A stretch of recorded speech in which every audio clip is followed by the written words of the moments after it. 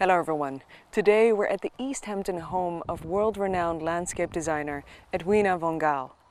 Edwina von Gaal focuses on natural and sustainable design and has worked with individuals of some acclaim such as Calvin Klein, Cindy Sherman and Ina Garten. Edwina is the founder of the non-profit organization The Perfect Earth Project, which promotes toxic-free lawns and landscapes.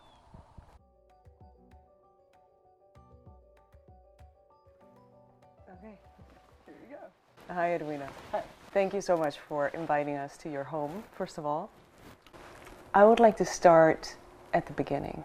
Where did your passion for nature and interest in horticulture start?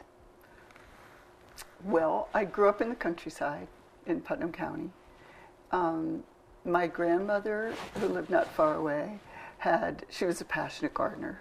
So and my dad grew vegetables, and my mom was the president of garden club. And as kids in those days, everybody had chores, so I had to work in the garden. And I never ever thought I would be gardening as a choice. It was not a chore. But at the same time, I spent so much of my childhood outdoors. I had 5 brothers and sisters, but I was the 5? Yeah, but I was the Great. the bookish one. Right. You know? So I spend a lot of time with books just off on my own, and I like to read outdoors and crawl under shrubs and things, and we were just outdoors all the time, and Right. I think that's a really important formative component, and I wish every kid could have that. I kind of share that sentiment because when I grew up, we were surrounded by nature all the time. My grandmother had a garden and we were always in the garden, and there were frogs and, bugs and bees and bumblebees, and that was such a great memory. And how did that interest in horticulture go from a passion to eventually your job or career?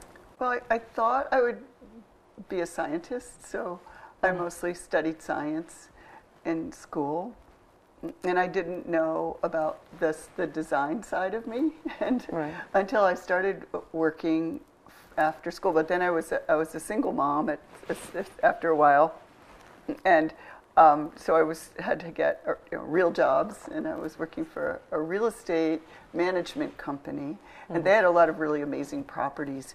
But at that point, nobody really paid much attention to the landscape part. So and I was gardening at home. Right. And so if anything needed gardening, they would just say, "Oh, give it to Edwina," And so they just, like, I got to do things that were way beyond my skill set. But I learned, because nobody knew the difference. Right. And so I was designing, they just say, "Oh, like, hey, like, we just bought this, like, they bought a golf club at one point and said, could you just do something with the landscape around it?" And I said, okay. What do you think makes you unique in your field? I guess, one thing that I've been doing it so long, because when I started, it wasn't really a career. It was, nobody really hired landscape designers. Did your grandmother, anybody in your family hire a landscape designer? No. Yeah. Not at all. Gardens they just happened. Like, you Right. work it out and you put stuff in. And so but then I started working at about the time when people started getting very conscious of their kind of lifestyle. Right. And that was in the 80s. And so suddenly they were looking for someone to help them create their lifestyle in their garden so they could Right. impress people. And I was just lucky to be there then, because I don't know that anybody could quite mimic my career trajectory now. So what made me different was, I think, that I was a gardener. And a lot of people who design gardens are not as much of a gardener as me, because I just gardened every possible moment. Or they're gardeners and they don't have any contact with the art world. And I was lucky because the person I worked for was an art collector. So early on, I started getting exposed to art and artists, and bringing those two things together. But really, I'm a geek. That's what it is. And I like knowing the way things work. And so I worked for a landscape contractor, and I ran a crew, and I learned it really from the inside out. Right. What I also love about you is that we're now at your home, and you have your own garden, which you call the Marsh House, on the property. And it almost looks like you're living your passion. I do. Right. Shouldn't everybody? Yeah, I think so. But how would one not? Especially if your passion is about creating spaces. And maybe one other thing that I do a little bit differently from everyone else, and I don't know how I got away with it, is that I try to design myself out of the design. And what do you mean by that? Well, I try not to leave my mark, so that everybody would say, well, that's an Edwina garden because she always does that. Right. And it's more about the garden being about a combination of architecture and place, but the place being the bigger place. And if you put yourself in between those two major forces, somehow or other it always seems like it's not comfortable. I want places, my gardens, to be really peaceful. Like you don't feel like you walk outside and, oh my gosh, there's a leaf out of place, or oh my God, this is. It should just always feel like naturally happy and peaceful. And you've worked with, big names, such as, Calvin Klein, Cindy Sherman, in a garden. Can you explain to us how that process of creating a landscape design, how that goes? Well, the process kind of is generally the same in terms of like the stages, but it's also really different depending on the client. Right. Like Calvin, he's a designer like to the bone. So he couldn't leave anything to me, except that he didn't know plants. And so I was really as much just like that. But I brought him the materials, the fabric, so to speak, of the process. So I would suggest, but he was so very involved in everything. Right. And I really love that because it's the way a client really gets what they want, and it's the way that their personality, and also then the garden means a lot to them, and they'll care for it because it's alive. Right. And it's going to be their member of the family to look after. But the way it goes is that first, you look at what have I got, and so what's here? What's the architecture going to be? Usually there's always architecture involved because people seldom decide to do a landscape without an architectural project that started the whole thing. So you need to work with the architect as well to understand what, and ideally, like with Calvin, he hired me before the architect. So we sited the house, we hired the architect together. That was really fun. And so that way, it's a really wonderful interconnectedness that you can do with the house and the place. So first what is the place? And then, so what have you got? If you've got things you want to keep, making sure that they're taken into account. And then just start sketching and running things by the client, and then changing it all. and then start putting it in. And I like to keep it pretty fluid. I mean, we do a plan, but I'm on site a lot, and I don't always put things where I said I would. And how do you, because I know you work a lot with toxic, landscapes and lawns, and try to minimize the use of chemicals. But how does that work in relation to the work you do with your clients? Well, at this point in my career, and this has evolved because I wasn't always... In your salad days, you must have...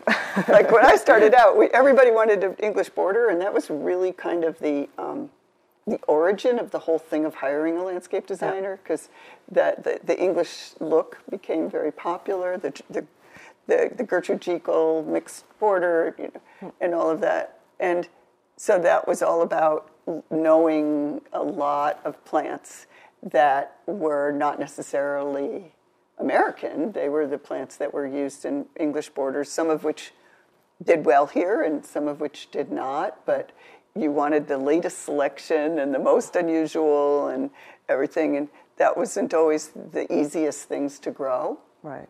And now I'm the reverse of that. I want to grow something that wants to be there, and you picked it because it probably evolved in that spot, and it's not going to need chemicals. It just plain old doesn't. Doesn't even, I mean, lots of times they don't even need watering. They don't need anything special. Right. And then the gardens, then I can feel I feel they're happier.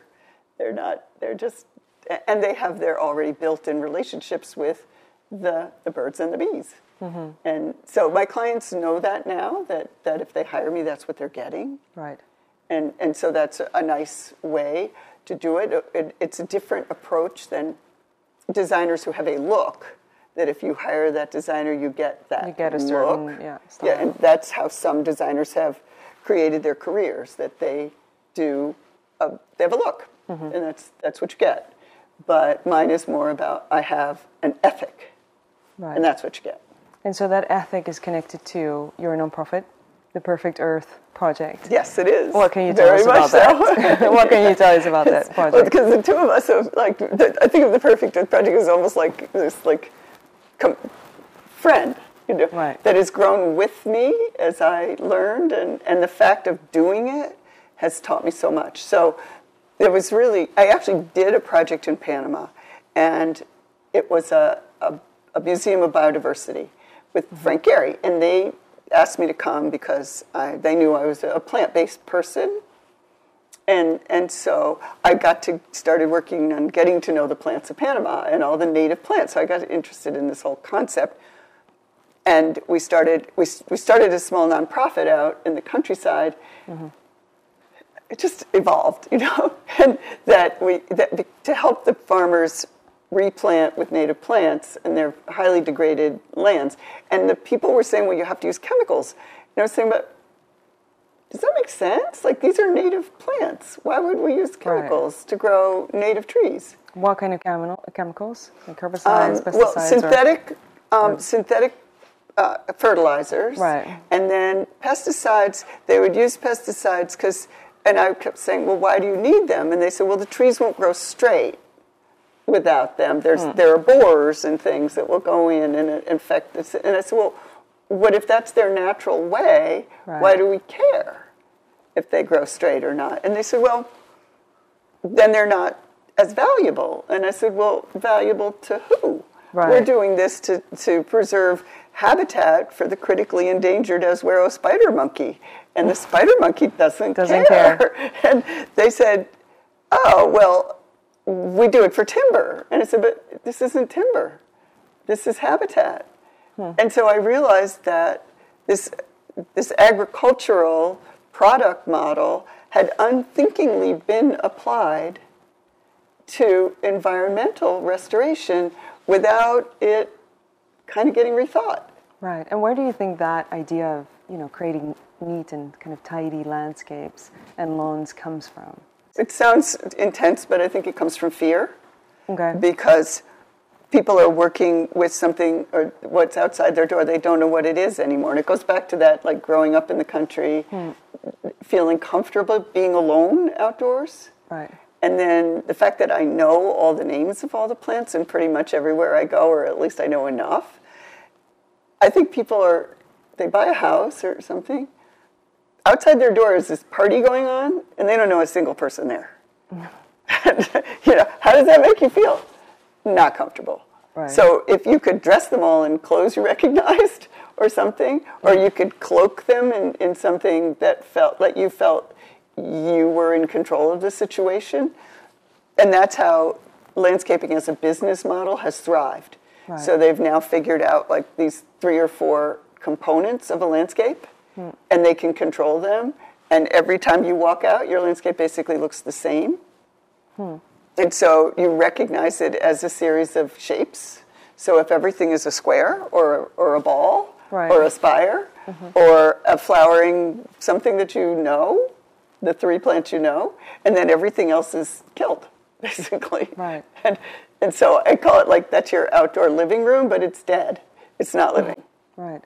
And you've observed previously that kind of we live in a time where we suppress everything we don't like, and we try to invigorate what we do like. Yeah. And it kind of feels like we're very far removed from nature Very far. at the moment.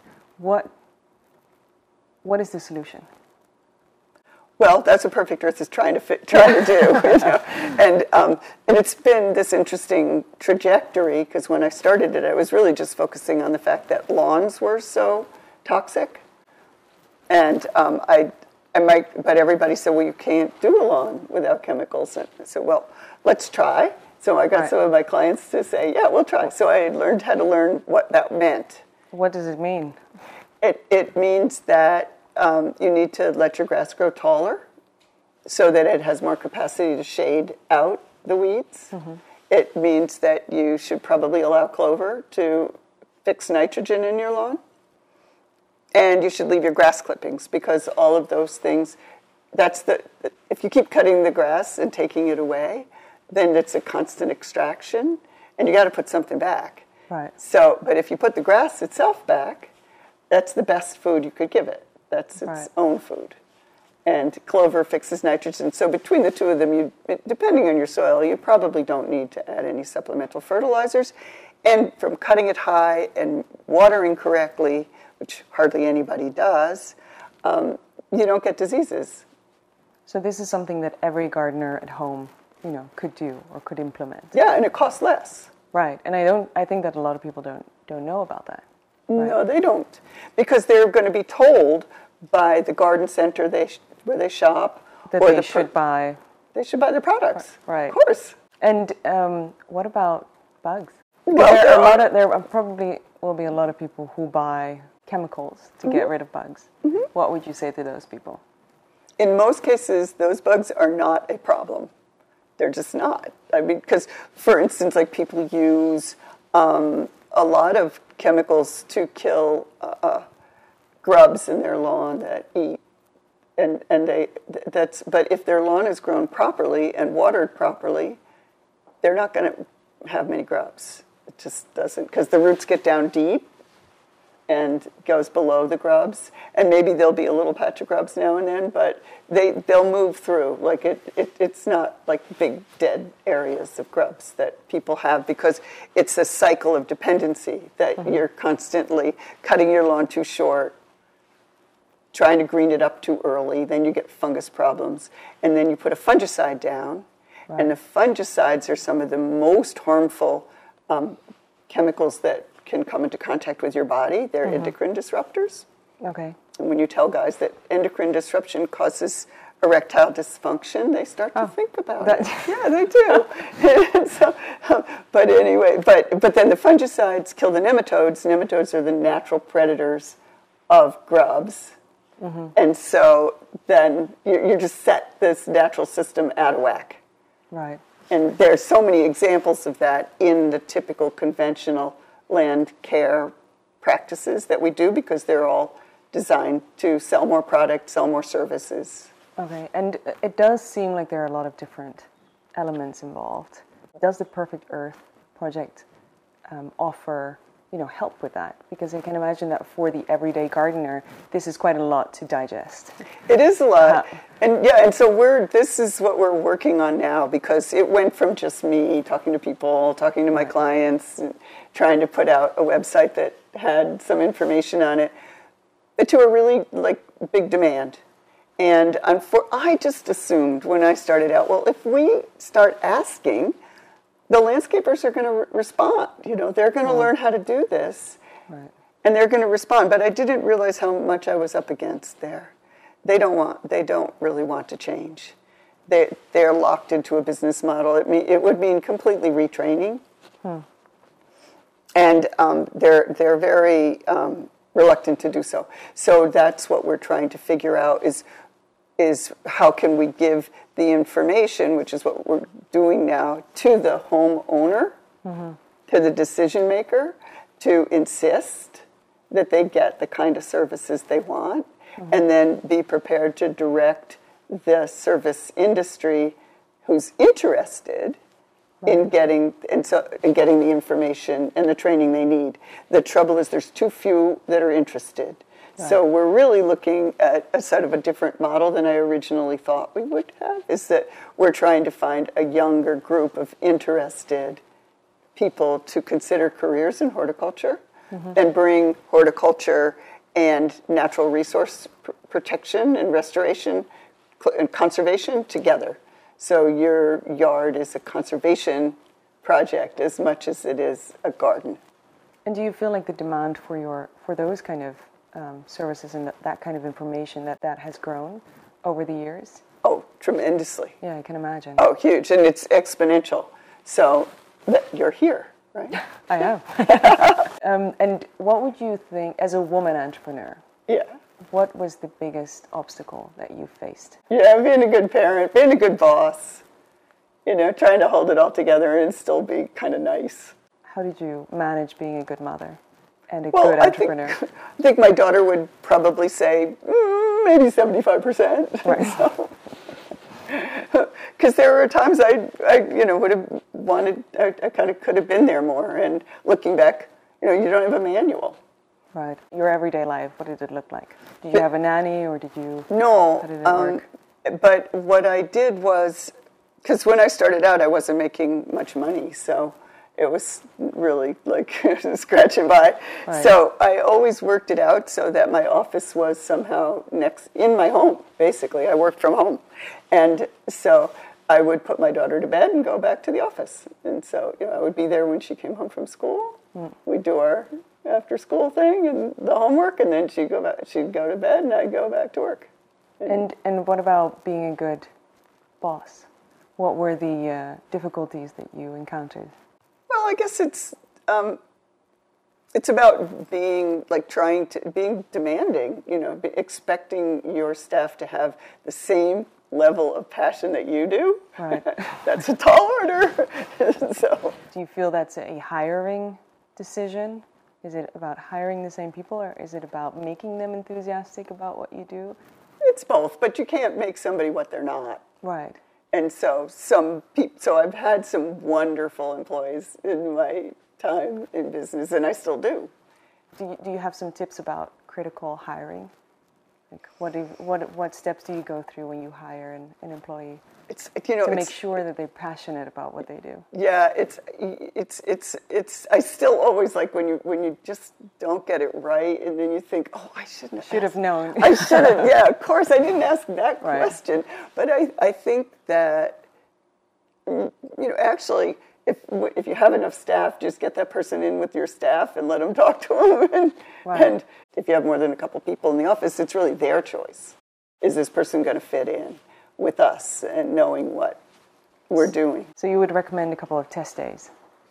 Yeah. For newly hired? Yeah, I think it would probably be good. I think you got to walk them around the garden, walk them around your gardens, and see what questions they ask. To be good at what we do, you got to be really curious.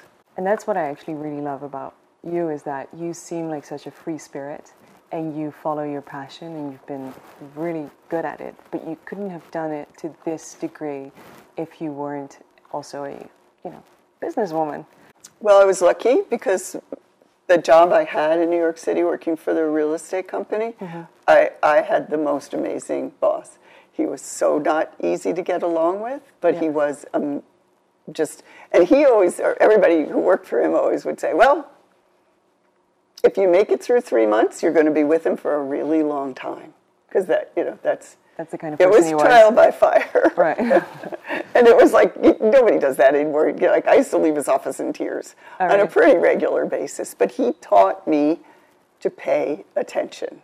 Right. Like if somebody, like how to read an invoice. And so that when people send me quotes for my jobs, I mean, I'm still channeling him to this day. Like, oh, this invoice doesn't make any sense. I can't pass this along to a client. No way. How did he teach you that?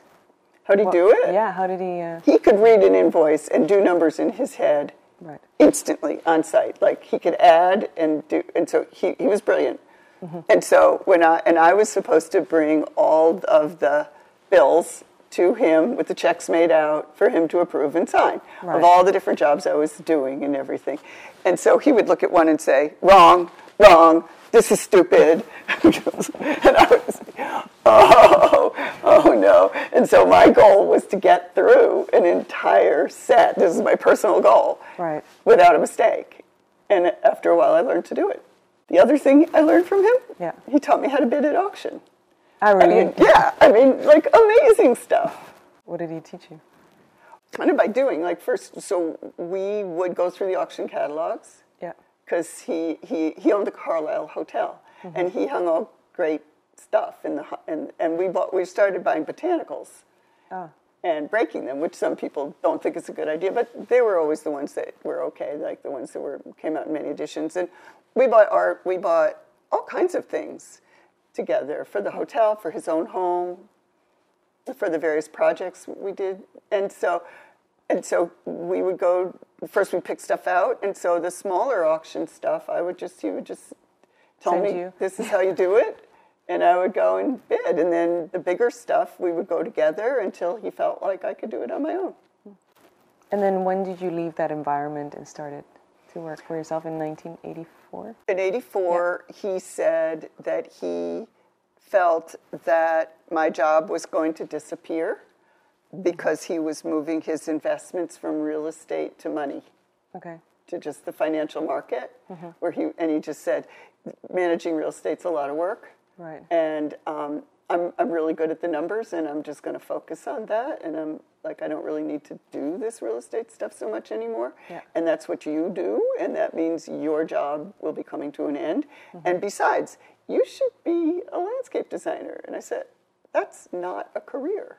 And he said, I think you could make it a career. And he said, we talked about how much work I still had to finish up for his, so I had a guaranteed income for a couple of years. But I worked for his company as my own company for a couple of years, and then started bringing in my own clients.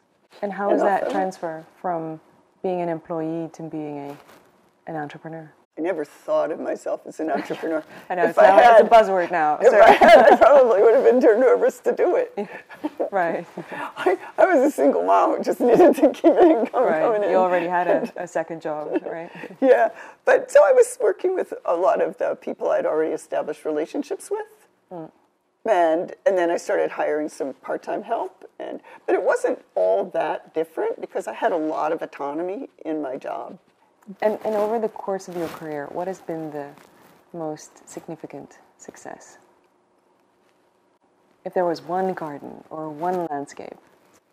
Oh, it's hard. That's a really... I know. I don't even know if I can say because each one sort of builds on the next one. But in terms of like just significant in terms of career, like trajectory, was one that I did in Sagaponic. I was working with a couple for their roof garden, because I started doing roof gardens, obviously, in New York City. And they said that they had a landscape architect. They were building a house in the country, and they'd hired a landscape architect who didn't know anything about plants. And could I advise them on plants? I suppose you could. And I said, sure, I'd be happy to do that, and so I started to do that, and the next thing I knew, I had the job. They just, it became my job. And so that was my first really big job. I mean, I had done smaller jobs out in the country, but that was my first big job with really good architects and new construction. The site, I mean, some of the things on the site had already been established when I took it in that nobody wanted to change, and there wasn't any real reason to. And where do you find your passion in these days? Looking at how to make gardens look as natural. Like, it's always been that, though. That's what my daughter laughs. She said, Mom, I can't believe it. You get people to pay you really well to go to places that are already beautiful and look like you didn't do anything, and do a job that makes that you make it look like you didn't do anything. He said, that's odd. That I just want to keep doing that. That I can deliver gardens that look so happy, and ideally to keep learning more about the plant and animal interactions, so that the amount of maintenance they require just stays very low. Right. And the way I can introduce my clients to what they've got. Right. And what are 3 things that a perfect is probably not the right word, a landscape or garden should have, in your view? Well, it's really kind of it's habitat, and habitat is food, shelter, and water.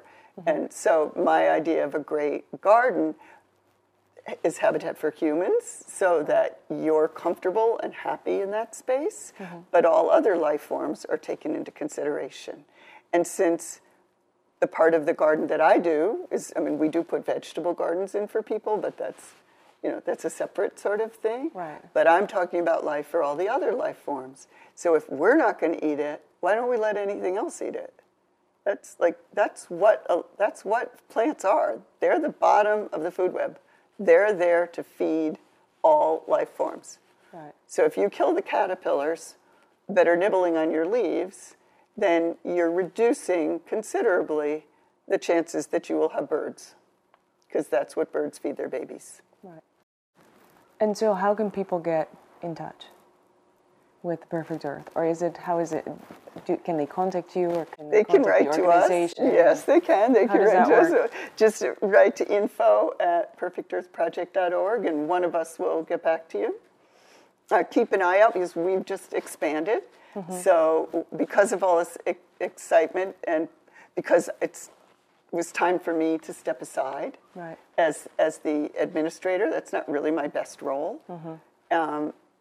We've hired an amazing executive director who's come to us from a big job he had at Audubon, but he just thinks that this is the future. There's one statistic that I thought was very shocking, which is that a statistic that you raised in a previous interview, and that was that 75% of all raindrops contain glyphosates. That's what they say. Can you? Yeah, exactly. You haven't even tested all the. But all that is a statistic that's out there. And could you explain what that means for humans and for animals? It's mostly about agricultural use of glyphosate. So, which for people who are maybe not aware of that term, that's often referred to as Roundup, which is the product name. And Roundup is actually an enhanced version of glyphosate, so it has other secret ingredients that make it actually more intense. And it's a herbicide. Right. It's a non-selective herbicide, so that means it just kills everything. Kills everything except the GMO plants that have been scientifically altered to be resistant. Right. Yeah. Okay. But you spray it on, it dies. Okay. Whatever you hit, it kills it. And so it's very handy. Right. For certain things. Effective. Yes, it's very effective. It's super easy to use. And when I started in the business, we were told it was harmless. And so we assumed it was harmless because it killed plants, not people. But what's happened now is that we've learned about our biomes. And our biome consists of microscopic organisms that are plant and animal and fungi and bacterial, and that's what's really running our systems. And it's fascinating. That's my geeky side too. It's really fascinating what they're learning about how this incredible world of microbial life is in charge in our body. And those are the things that the pesticides kill. The things that our life system is dependent upon. Right. For healthy functioning. And now we understand why a synthetic product that was made to be very sophisticated and specifically kill certain things, not human, is actually bad for humans. Right. It's not a good thing. No, it's not a good thing. But the beauty of it is that we have, in our own landscapes, we have ultimate choice. We can simply say no. Right. Like, no, I do not want that in my landscape because they're really bad for children under 5 when their bodies and their endocrine system and their nervous systems are forming. They're absorbed through your skin. They come in your house. They're persistent. And the alternative is totally joyous, like of having landscapes that are thriving with birds and butterflies and bees and bugs. Bugs are fascinating. Right. And very few, there's such a tiny percentage of them that might be considered harmful. But if you say, well, it's eating my trees, you say, well, didn't you just have the tree guy come and cut off like a third of your tree and take it to the dump? And those caterpillars are just like nibbling the leaves. They're not even making big cuts in the branches. They're just nibbling around the edges. And you can't give them that? Right. Like, what? And what about if people would be growing their own vegetables and their vegetables would be eaten by bugs? What should they do, you know? There are a lot of ways that you can manage insects. I don't think that very many people now go to the extent of putting in a vegetable garden in order to spray it with chemicals, because most people are pretty careful about what they're ingesting. Of course. And that a home vegetable garden is a great way to get lower cost organic vegetables to introduce your family to this beautiful process. There are bugs that come in. There are non-toxic sprays to kill bugs. They also kill the beneficials. So learning more about how to control the beneficials. Sometimes it's really about waiting, kind of crossing your fingers and waiting. But there are other things like the bugs that the cabbage moth lays its larvae and it goes into the stem of your squash. And there's like you can't spray enough so you have to tent them if you care, or you can stay on top of it and kill them one by one. You know, it's a small garden. Your garden is small, and you get involved, and it's only for one particular window. So put the effort in. Yeah, and I'm not that fussy about it. Like, I don't have to grow the biggest tomato. I'm really more a native plant, flower person. So I have vegetables, but they don't get my biggest amount of attention. So, last question already. If you could have drinks with anyone in the world, dead or alive, who would it be? Okay, so it's 2 people. 2? Because they work together. Okay, fine. A man and a woman. That's allowed. And Lynn Margulies, who was a microbiologist, and James Lovelock, who was a chemist. And they developed the Gaia hypothesis. And that is it's a theory that the Earth is basically an integrated organism. So it's kind of like our bodies and the whole idea of the biome, that the Earth, and it's a self-regulating organism, so that the harm that is done to it, it will respond. And it came about when he was the one who discovered the ozone hole and came up with ideas. But actually there's a different pair of scientists who got the Nobel or whichever prize it was for fixing it, because he moved on. But he was just the most impish and wonderful, and I just always wanted to meet him. But he died in July at 103, and I'm not going to get to meet him now. That's a shame. And Lynn Margulies died before I even knew about her, back in the late 70s or something. She died young. And what is something you would ask each of them? Well, of course, we're all dying about what's going to happen. Because they predicted. They did, yeah. Things. And in fact, he got a bit more, I would say, pessimistic and less filtered about. Scientists are very generally, they're really shy to ever say something that isn't provable. But there's nothing we can test because this is happening as it's happening, you know. So you can't say I've already done a research on it because it hasn't happened yet. And so it's all theory. And so scientists, so that's why we're now hearing, climate change is happening faster than we predicted. That's because by necessity, those predictions have been extraordinarily cautious.